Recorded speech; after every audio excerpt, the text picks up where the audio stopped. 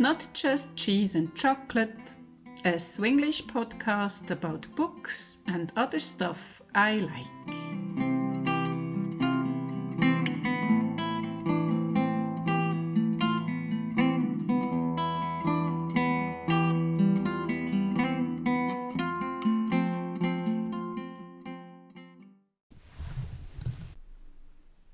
Hi, I'm Krista from Switzerland and this is the 4th episode of my podcast.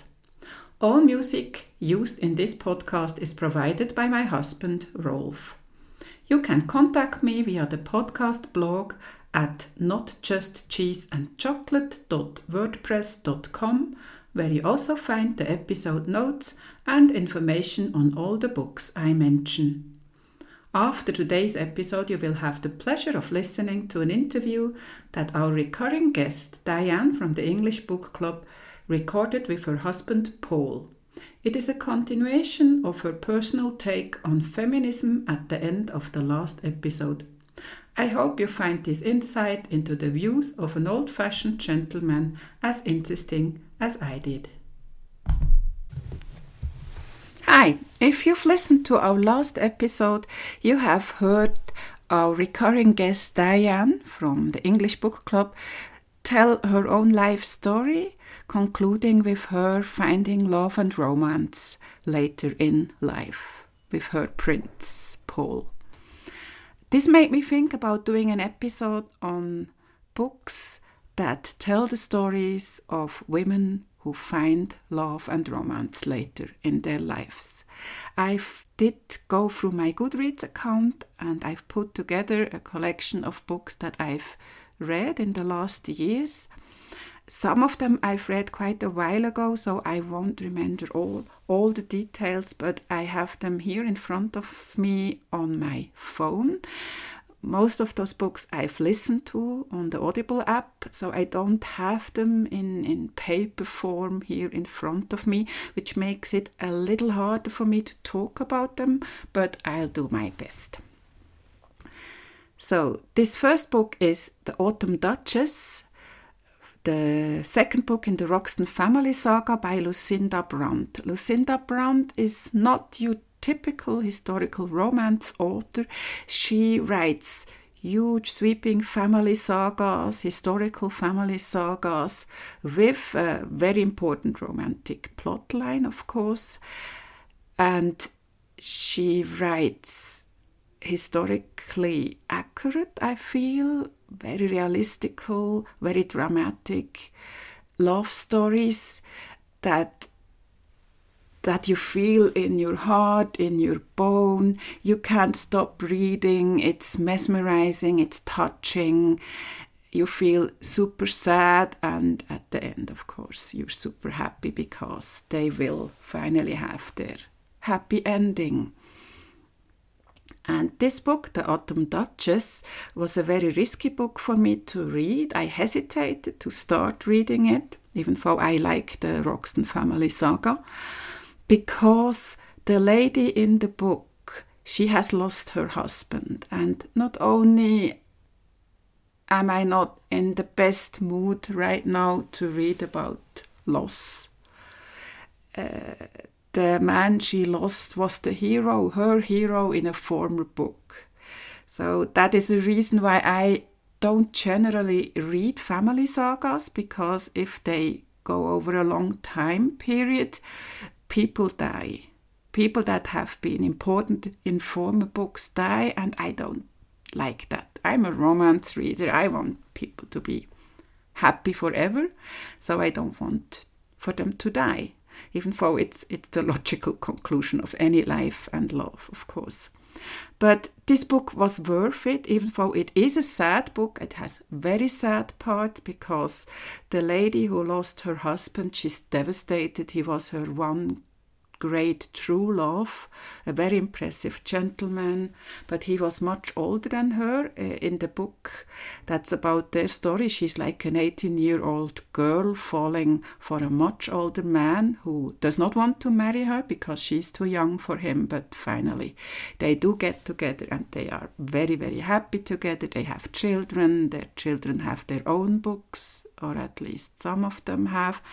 So this was a beautiful love story with a big age difference. I know some people don't like that, but it was well done, well executed, and probably also historically quite realistic. In this book, the hero of a former book has died, and his wife, the love of his life, she's devastated, she's fighting depression, she has no reason to live except for her grandchildren, of course. And you think when you start reading that book, that woman, her life is over, what has she to look forward to? Except helping raise her grandchildren, of course. Her family is very worried and she feels managed by them, she fights against them. She wants to live her life the way she seems right. And the help they give her is accidentally making her life worse, but they don't know that, of course. And then in comes this man, also a man who has lived a life, who is similar age to her, and he falls in love with her. She's a very beautiful woman, of course, but he sees her as a whole human being and he wants to help her. He's a very caring person and he sees her suffering and he wants to help her in any way he can, not in a selfish way. And luckily for both of them, they finally have a happy ending for their new love story. So the book is very hopeful. It tells the tale that even if you had a huge big love in your life, there is the chance for you to find another huge big love. With a completely different man in this case, the men she's loved have nothing in common with each other, and that's good that way. But in the book, the first husband is never diminished by the new love, because we all have the capability to love endlessly. So if we love someone else or a new person, that does not make the love we had or have for other people smaller. That's one of the miracles of life, and in this book it's described beautifully, and it's a very hopeful book, even though the heroine goes through some hardships and suffering, even torture in a way, by a bad guy who uses her situation for his own gain. So it is not an easy book to read, but for me it was worthwhile. I really loved it. It's because of the writing. Lucinda Brand is a great writer. Also, I listened to it on Audible, and the narrator was Alex Wyndham, one of my very favorites. He does the book perfectly. So the next book I want to talk about is The Bride of Ivy Green, the third book in the Tales from Ivy Hill by Julie Klassen. This is a series or a trilogy, I think. I've only read the second and the third book. It's not a classical historical romance. It's more like a historical story about the village, very female-centered, and has a big cast of villagers in it. But in each book, one romance is at the forefront.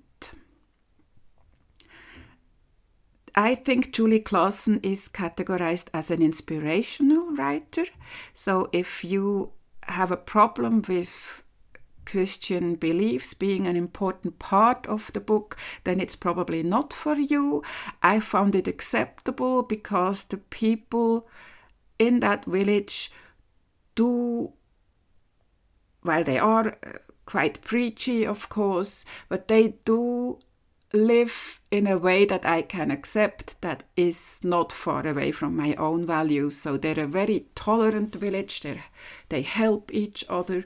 They use their beliefs for the good of each other. So for me it was acceptable, but I know that for some readers this might be a no-go because of the Christian subjects in the book. So in the second book, there is an unmarried lady who's no longer young, so that her parents have lost all belief that she will ever get married, and at that time in history, apparently it was the only thing acceptable for a woman to get married.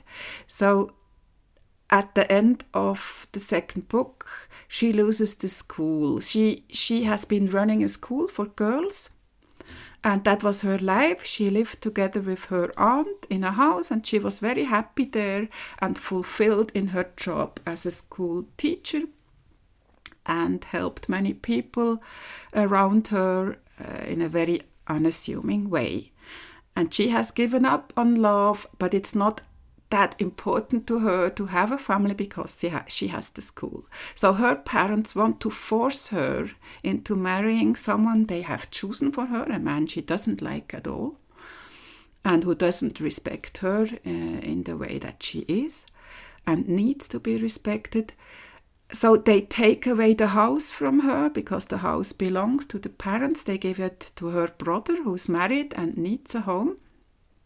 And she is homeless, or she can live with the brother and his new wife, who does not really welcome her with open arms, and loses her school. So the book ended on a very distressing note, and I was so unhappy for her that I had to continue the series to find out if she would be happy. I already knew that she had a crush on a man who did work at her schoolhouse, and that this man, who's not a big talker, has also developed a fondness for her. But they're both very shy and don't dare believe that the other could be interested in them. He thinks she's too elevated for him, too well educated, of too good a family, and she thinks that he's just too good looking and too amazing a man that he could be interested in her, because she's rather plain. She's not a beauty. So they don't talk to each other about their interest, which makes it hard for them to find to each other.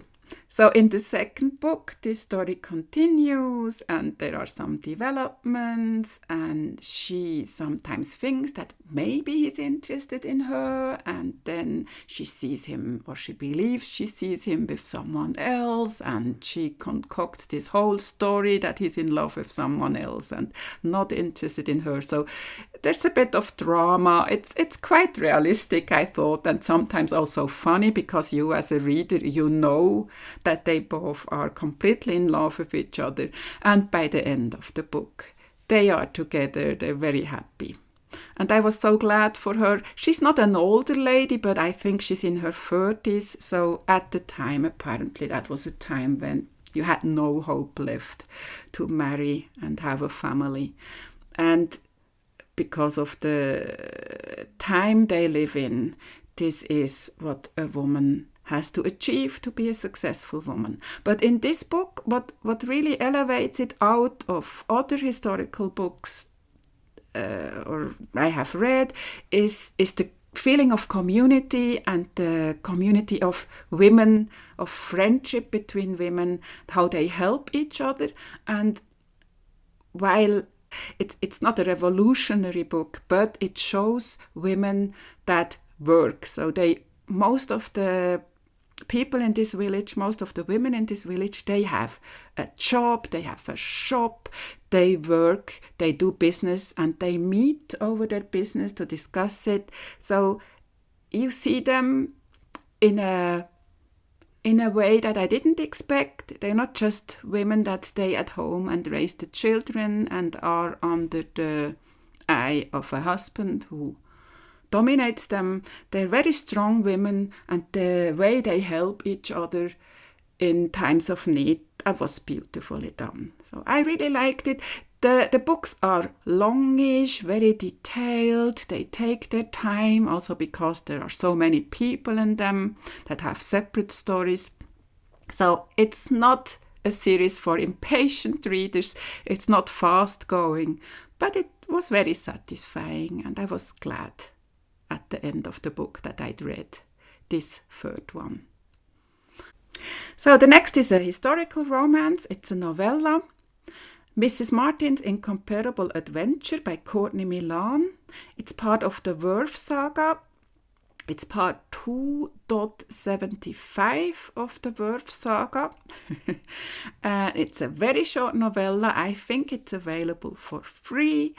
And she did a beautiful thing here. You have in the books, in the Worth saga, you meet an older lady, a very rich lady, a widow. She has lost her husband. She didn't love him. You meet her in the book and you know she hates men. So her marriage was probably very unhappy, maybe even abusive. You meet that lady and she's such an amazing character. You want to read her story, right? So Courtney Milan heard her readers and wrote the story of that elderly lady falling in love with another elderly lady who was a former working woman. I think she was a secretary or something, and she lost her job and she's now at an age where she won't find new employment. And as in those times, women were really in danger when they did not have a family or the protection of men, and she's all alone in the world. She has worked really hard her whole life and now she has nothing. She has no pension like we have today, maybe to look forward to. She did well all her life. She tried to put money aside, but she didn't earn all that much. So now she's at a very, very dangerous point in her life where she does no longer know how she can survive in the world. So she goes to this rich lady, the one we've met in the books, and tries to make a deal. And the great thing is the ladies fall in love and it's beautifully done. And those ladies are not in their 40s, they're in their 60s or 70s. So they really are elderly ladies. And it's amazing how the romance is written, how they love each other. They love each other's bodies for the signs of age and life lived that they have on their bodies. They're not perfect, they're not nubile young women, they are older ladies and you see it on them, and they love each other just exactly how they are because they are the way they are. So it's a beautiful small book. Read it. Courtney Milan is an angel for giving us this story, which is very romantic. It's short, but it's very romantic, beautifully done. I recommend it to everybody. Then I have an exception to the other books, a book that's not about finding love, but it's about finding something to live for later in life. It's The Unexpected Mrs. Polyfax by Dorothy Chillman. Apparently it's the first book, a series about Mrs. Polyfax. And it's about an elderly lady who wants to become a spy in the time of the Cold War. And she gets laughed at, but she very logically explains that she's ideally suited to the job, as no one will ever suspect an elderly lady of spying, of being a dangerous spy, that she can get away with things that other people couldn't. And she proves it. In this first book, she goes on a mission and she's so capable, she's so competent, she has her whole life experience, and also she has lost so much in her life that she's more courageous than maybe someone that has still so much to lose because of a younger age and a future in front of them. She knows that her life won't go on forever, so she can more easily risk it. That makes sense, right? And it was a very entertaining read. The next book is a very romantic one. Again, it's Someone to Remember. It's book 6.5 in the Westcott series by Mary Balogh. And Mary Balogh is an author who writes seasoned romance, if you want to call it that, very well. Here it's the story, it's also a short novella, so a shortish story. It's the story of a 56-year-old spinster who has accepted her spinsterhood. She thinks she will live out her life taking care of her aging mother. And we meet them in all the books that come in front of this novella. So we've met them in 6 books, and we know that she's a fussy lady who tries to take care of her mother, and the mother is not really appreciative of that taking care of her. But we don't know much about the background, and in this story we learn that as a young girl, she was in love with a young man who had a bad reputation. He was a rakish young man, and she was not allowed to marry that young man. So he married another woman and had a separate life from her. He is a widower now and has a grown-up son. And through the story, she meets him again and she asks a favor from him in one of the books, and in this novella they get a second chance at love and can finally be together. It was so sweet. I was so happy for them, and Mary Balogh really does it well, so that you feel all the romance and the possibility that is still there, even if both heroine and hero are no longer young and in their first bloom. You really believe that they can fall deeply in love again after all this time has passed. And I cried at one scene, or maybe there were several scenes, and that was between the mother and her. Those scenes, to Mary Balogh's book, family is always very important. If you know her, you know that. And the relationship between her and her mother is strained, as we know from the books that came before. And now they resolve their relationship, and it's beautiful. It's just beautiful. Made me cry. So thank you, Mary Balogh, for giving us this redemption of a once forbidden love. The next book is A Bachelor Establishment by Isabella Barclay, aka Jodi Taylor. Jodi Taylor writes a very well-known series about time-traveling historians, St. Mary's, maybe you know it. And as Isabella Barclay, that's her pseudonym, she writes historical romances. And I only read this one. I think there's another one that I haven't read, and it was so well written. I loved it, and it's about 2 people in their 40s who get a chance at love. I don't remember the details because it has been a while that I read it, but I remember that the dialogue was so good.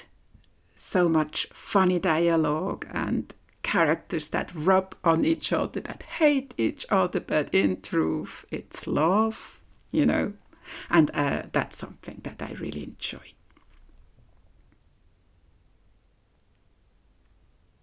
The next is not a romance, it's a series, the Amelia Peabody series by Elizabeth Peters. The first book is called Crocodile on the Sandbank. It's about Amelia, a rich single lady of historical times. She's traveling around in the world. She has the money to do it, and she's interested in archaeology. And here she gets in the way of a famous archaeologist, a very grumpy man, and they have huge fights. And in truth, there is a secret passion behind their antagonists against each other, and they fall in love, of course. So I've only read the first book in this series. It's historical mystery, probably would be the best description, but there is the romance between this lady who's no longer young, she's not old, I think she's in her 30s, and he's slightly older, I think. And they are very difficult characters, both of them, and they deserve each other in the worst and in the best possible way. So it's very funny to read about them. I think I like their relationship best, and the mystery for me could have been shorter, but there is a lot of historical accurate description of the way people worked at the time, and the author tries to depict the times of imperialism, British imperialism in Egypt, in a respectful way, but it's difficult because, of course, all the main characters are British and very much in their privileges of the time. The next one is again a Westcott book from Mary Balogh. It's the 4th Westcott book, Someone to Care. And this is the story of Viola. The Westcott series starts out with a huge scandal. A titled gentleman of vast fortune dies, and when he's dead, people realize that he has never been married to his wife, and so all their children, grown-up children, are bastards because he was already married at the time to another woman when he married Viola, his wife, or the lady that was known as his wife for 30 years or something. And the whole family is devastated when this happens, because now suddenly the inheritance goes to Anna, an orphaned girl who is in truth his only legitimate daughter, and all the children that grew up believing him to be their legitimate father are now illegitimate. Sorry, that's a really hard word. I hope you understand it, even though I can't pronounce it. So they have no right to the title and the money and the houses, and Anna gets it all. That was the first book in the series, and Viola, of course, is very much touched by this betrayal of a husband that wasn't a very nice husband while she was married to him, but she did her duty, she bore him children, and she was his lady in all the ways that count, and now she has nothing. She has lost honor, money, respect of society, everything. And in this book, the 4th, she gets her love story. She's not very old, she's younger than I am now, but she has grown up children, so she's in her 40s, I think. She was married very young, and now she finds the love of her life with a man that at first doesn't look all that perfect, but he turns out to be. And I was so glad for her, because I wasn't sure when I started the series. I thought it would only be about the children, but happily for me, it does also include some of the older members of the family. So the next book is also the last one I will talk about today. It's a fantasy novel.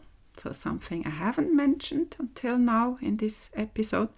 Paladin of Souls, the second in the World of the Five Gods series by Lois McMaster Buchholz. No idea how you pronounce that name. It's a really hard name to pronounce.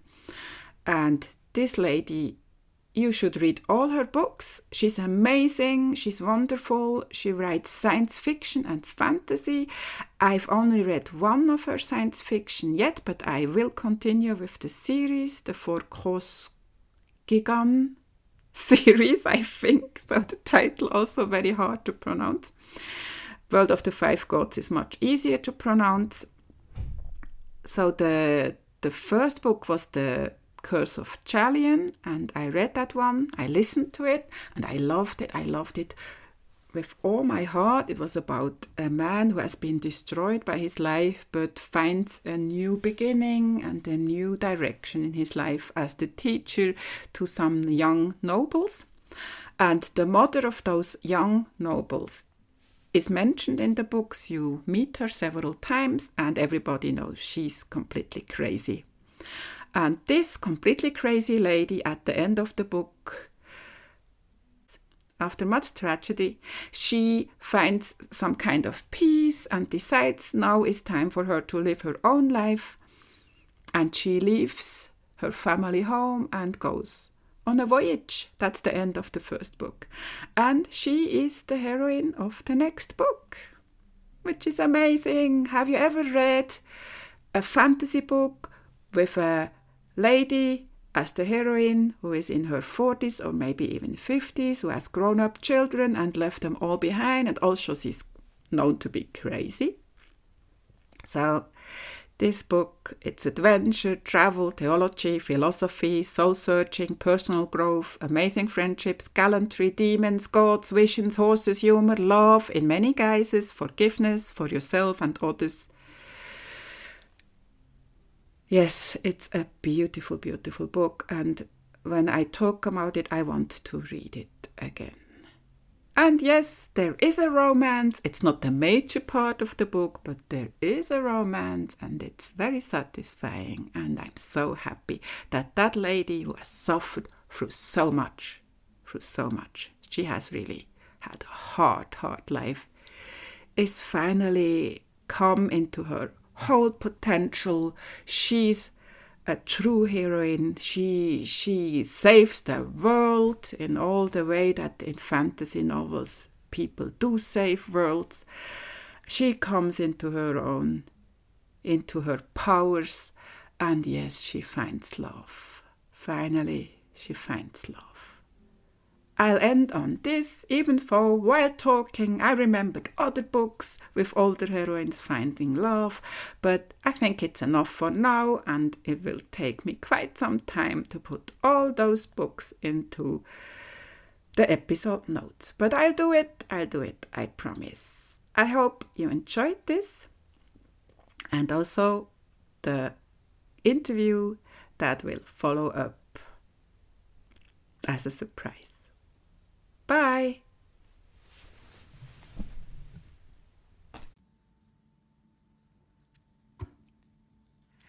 I was so happy doing my text and telling you guys about it that I decided maybe it would be good to bring the prince in and let you get another point of view on these things.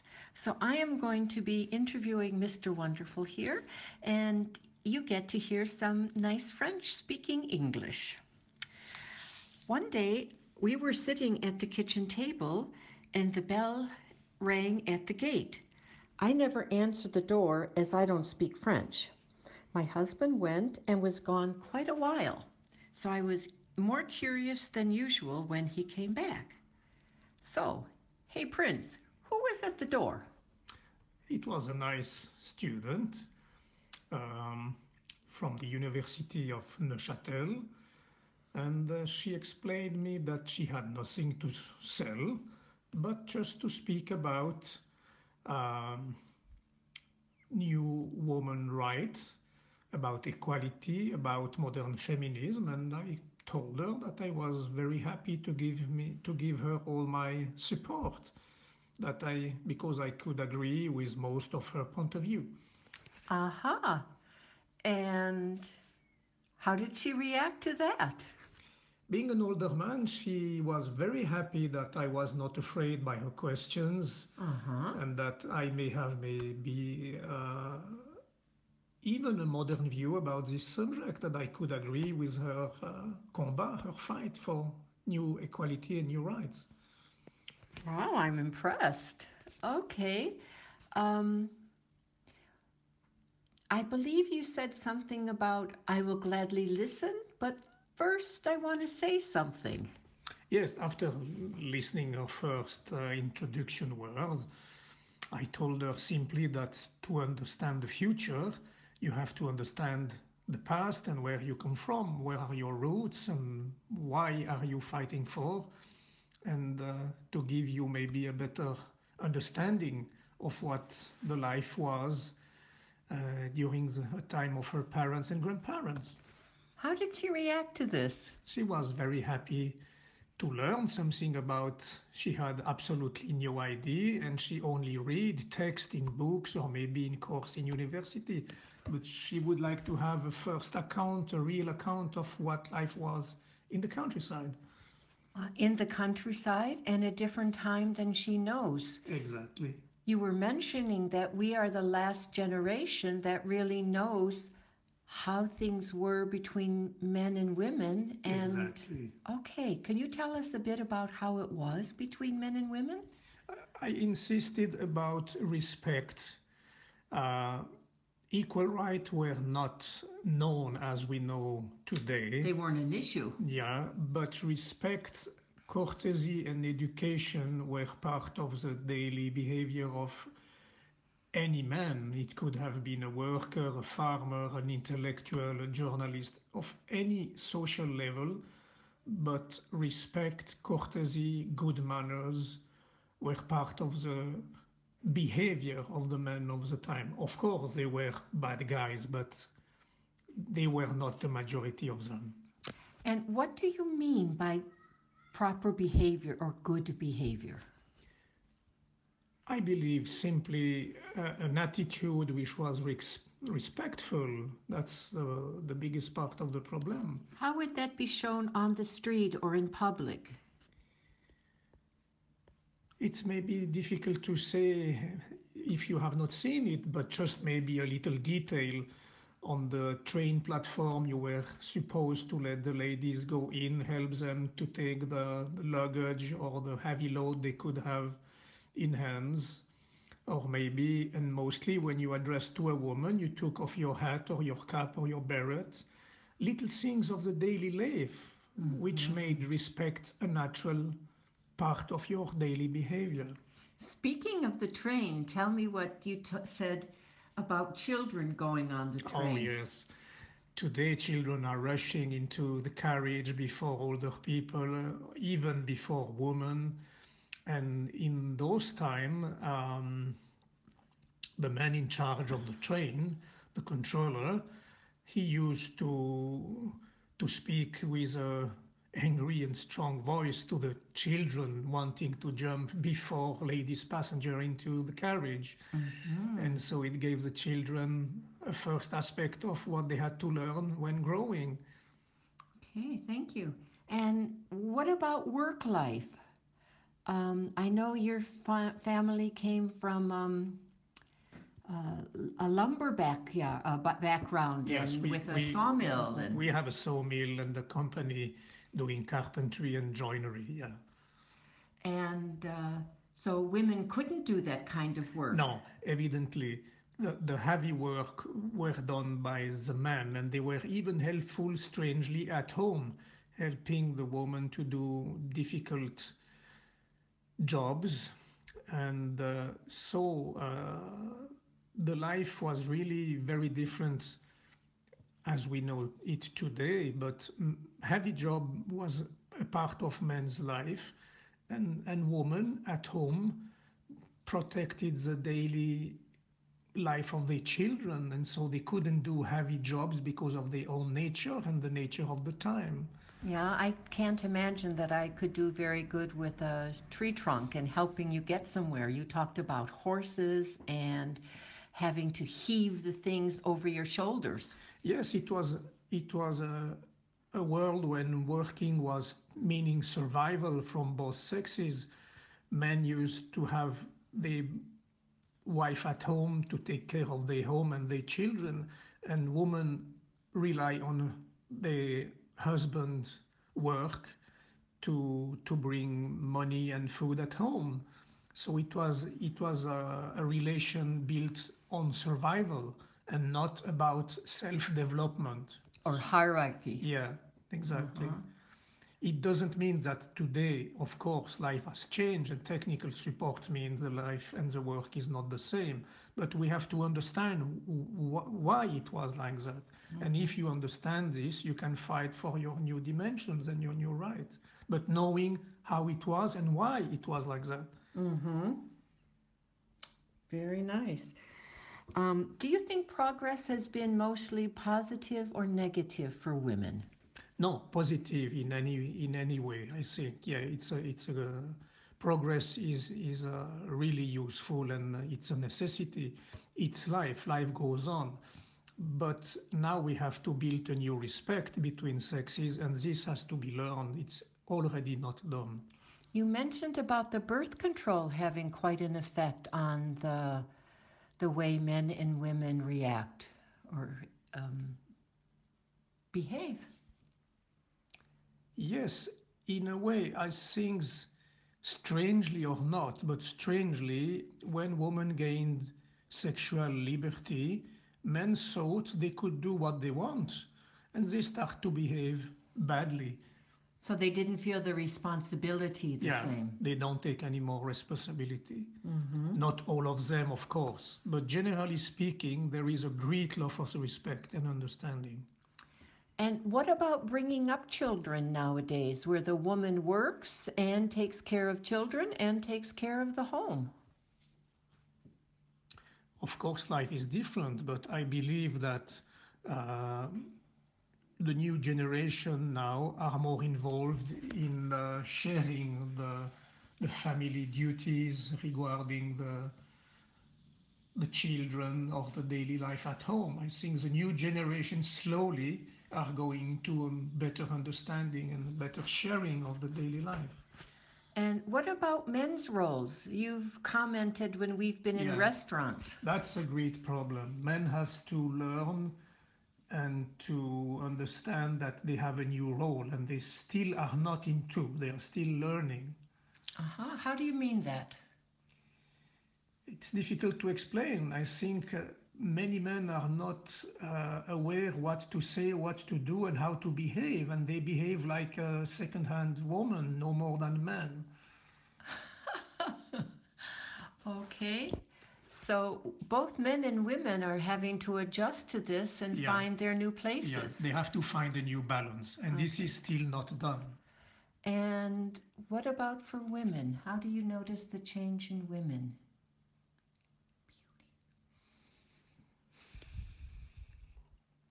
Yes, it's a difficult subject, but I believe that women can learn a different way of behaving, not losing their own identity, not destroying their beauty to become a second-hand man. It's a nonsense.